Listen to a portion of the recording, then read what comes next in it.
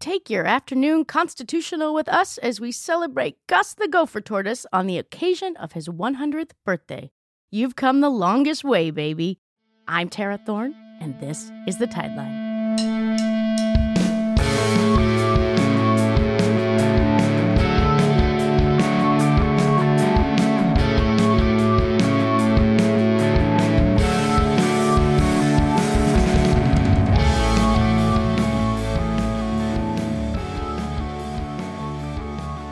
Hello, folks. Sorry we missed you last week. I was on the road in Montreal where it was just as hot as it was here, but there was no heat warning because it's normal up there, and let's hope that does not become the case here.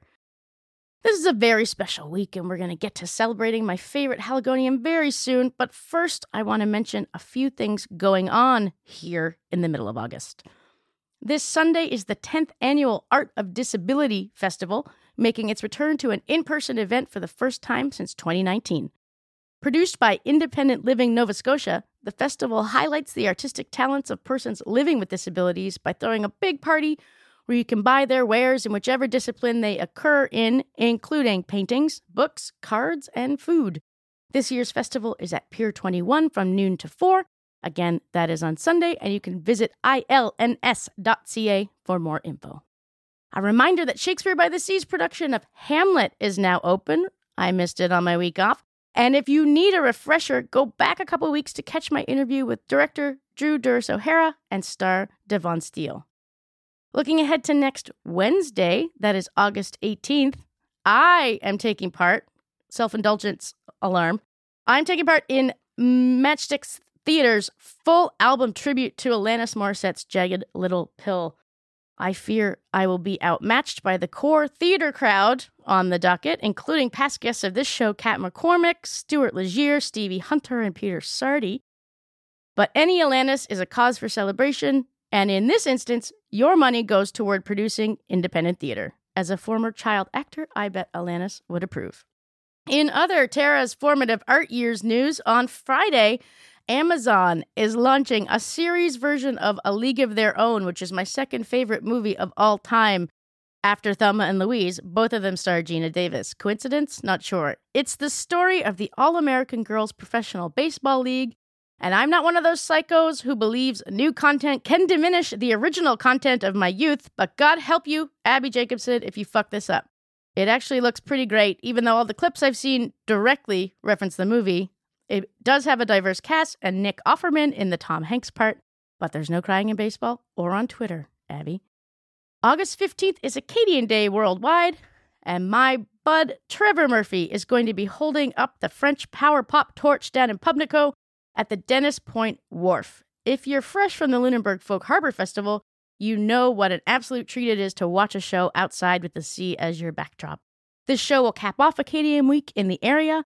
Here's a track from Sluice's debut, Le Succès par le Travail. This is Electrique.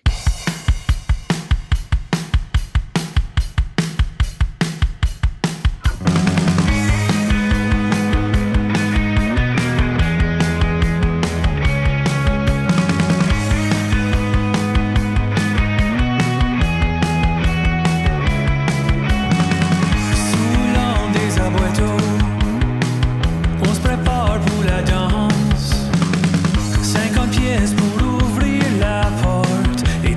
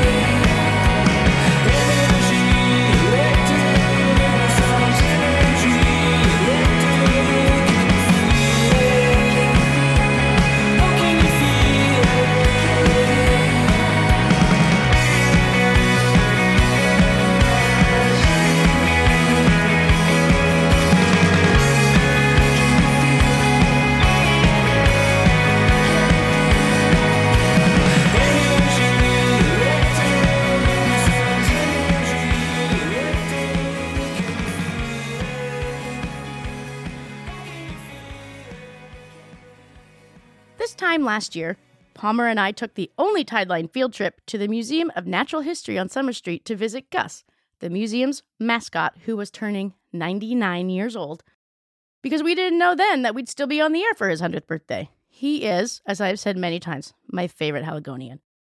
Gus has been living in Halifax since 1942, after being purchased for $5 in Florida, and in the 50s was named after a devoted museum volunteer named John Augustus Gillen. While we were there in the summer of 2021, we talked to the curator of visitor experiences, Jeff Gray, about Gus, his life, and his time at the museum. Here's what he had to say about his ever-increasing popularity. Why do people love him so much? I think he is the perfect mix of all the things that you want to love. I think that he is because he has the persona, whether this is ourselves have reflected it on him or it just is how he seems, but he has a curmudgeonly old man feeling that you just love that little person. And I think that that's one part of it. I think a bigger portion of it, I feel, and it seems like what I'm about to say is made up.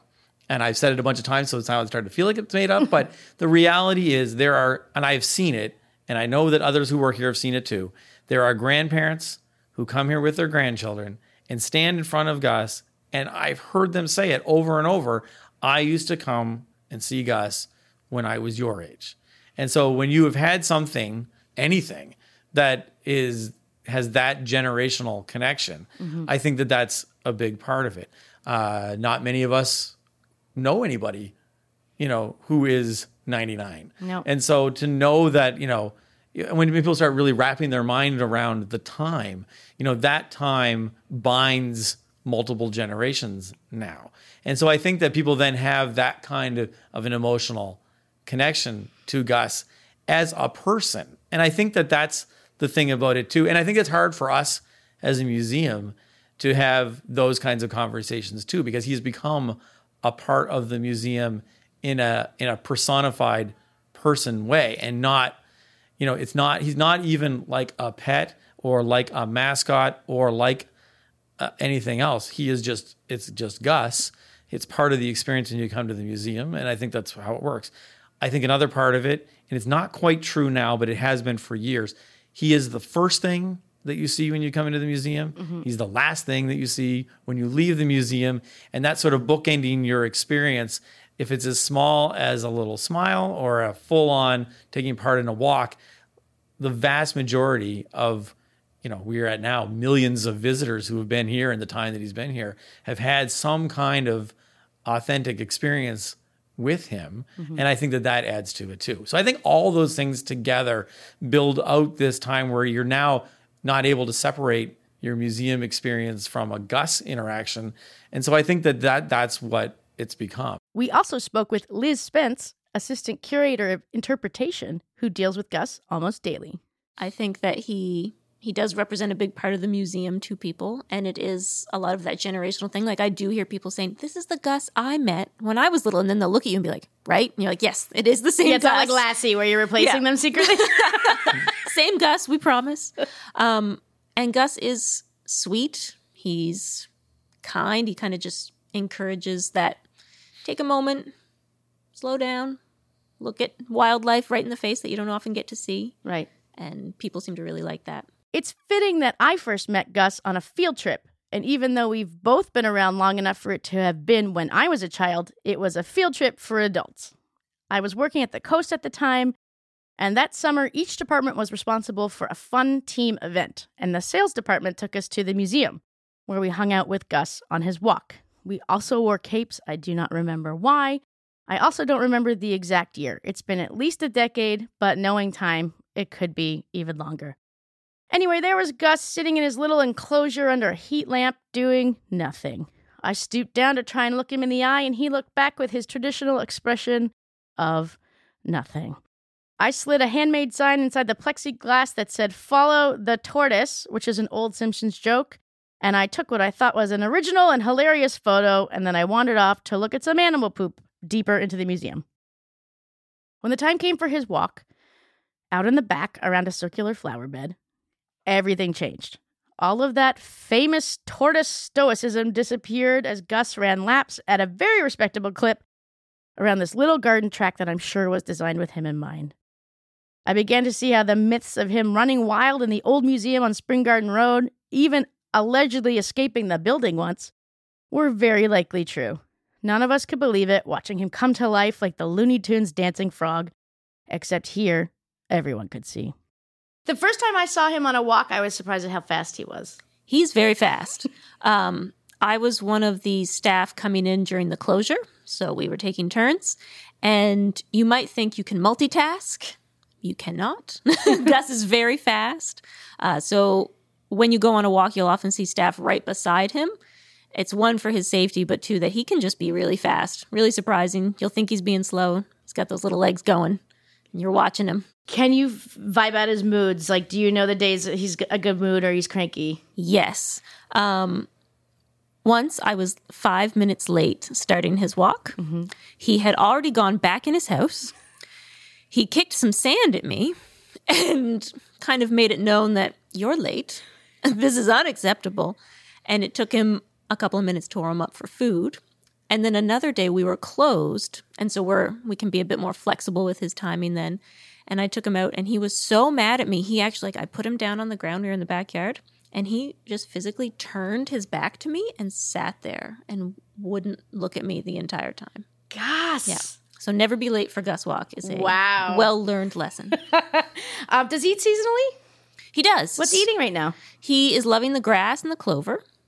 We do intersperse that with some fruit, usually bananas, berries, but we like to do in-season. So in-season strawberries when we had them. He loves dandelions. That's his first real taste of spring. I visit the museum a few times a year, usually on Gus's birthday, but occasionally out of celebration season or for Carbon Arc Cinema, which unfortunately, for that you enter through a side door and you miss Gus completely. It's one of those places that makes Halifax feel like a real city, with its high ceilings, random tanks of frogs and snakes, changing exhibitions, and downtown location.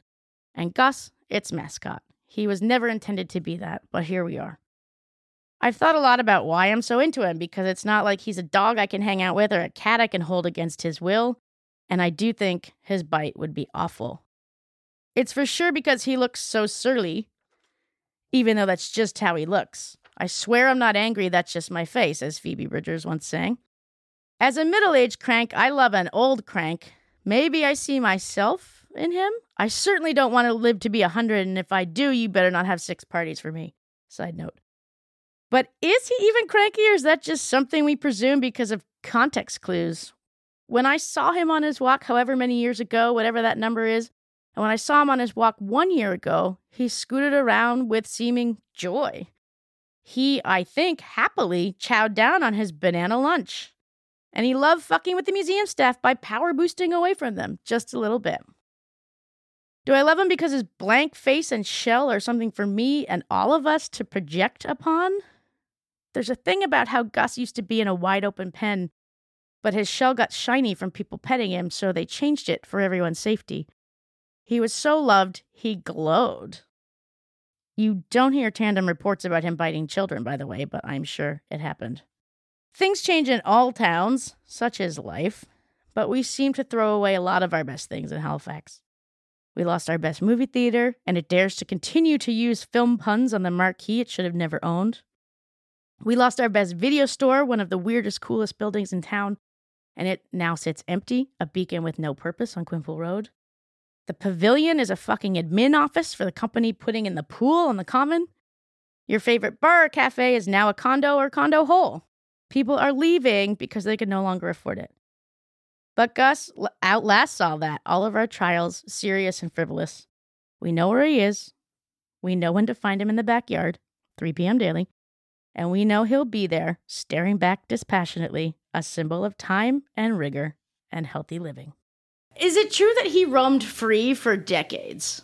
That is my understanding. For at least a decade or more, he sort of roamed the Nova Scotia Museum site when it was on Spring Garden Road, next door to what is currently the library. He did roam quite freely there.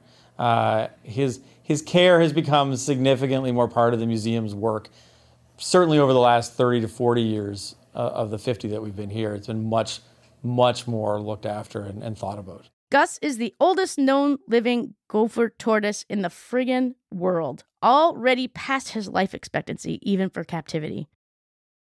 When the time comes, this whole city better shut down for the day.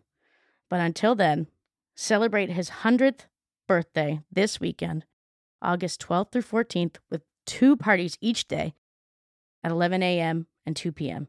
You can hang out in the Gus Retrospective exhibit, go on a little scavenger hunt, make a commemorative postcard, and see how many Gusses tall you are. Now, is that toe to nose, or are we stacking shells on shells? Not sure. So that makes 6 opportunities for you to sing Happy Hatch Day to the boy. From us here at the Tideline, happy 100th, Gus. You make our little city so much better. Happy birthday, dear Gus. Happy birthday, dear Gus. Happy birthday, dear Gus, the tortoise. The tortoise. The gopher tortoise? Yes. The gopher tortoise. Happy birthday, dear Gus. Happy birthday, Gus. From Rebecca Wolf and Colleen McIsaac. Hi, we're the Minute Women Podcast. My name is Grace. And my name's Linnea. And we just wanted to wish Gus a happy birthday! This is Andre Fenton. I want to say happy birthday to Gus. Congrats on making it to 100. Gus, wow, it's been quite a journey. It's so special to have traveled these last decades with you. I remember your 80th birthday when I was 10. And now here you are. Happy birthday. All the best. Have a great time. Gus, this city is not the same. If it weren't for you, I wouldn't have gone to the Museum of Natural History. My mom said you were very old back then, so I can't imagine what you look like now. But Gus, keep rolling with the waves, you tortoise. You beautiful, beautiful tortoise. Oh, yeah. Happy birthday to Gus. And Gus, if I was a better singer, I'd sing for you, but I don't want anyone to turn out. Happy birthday to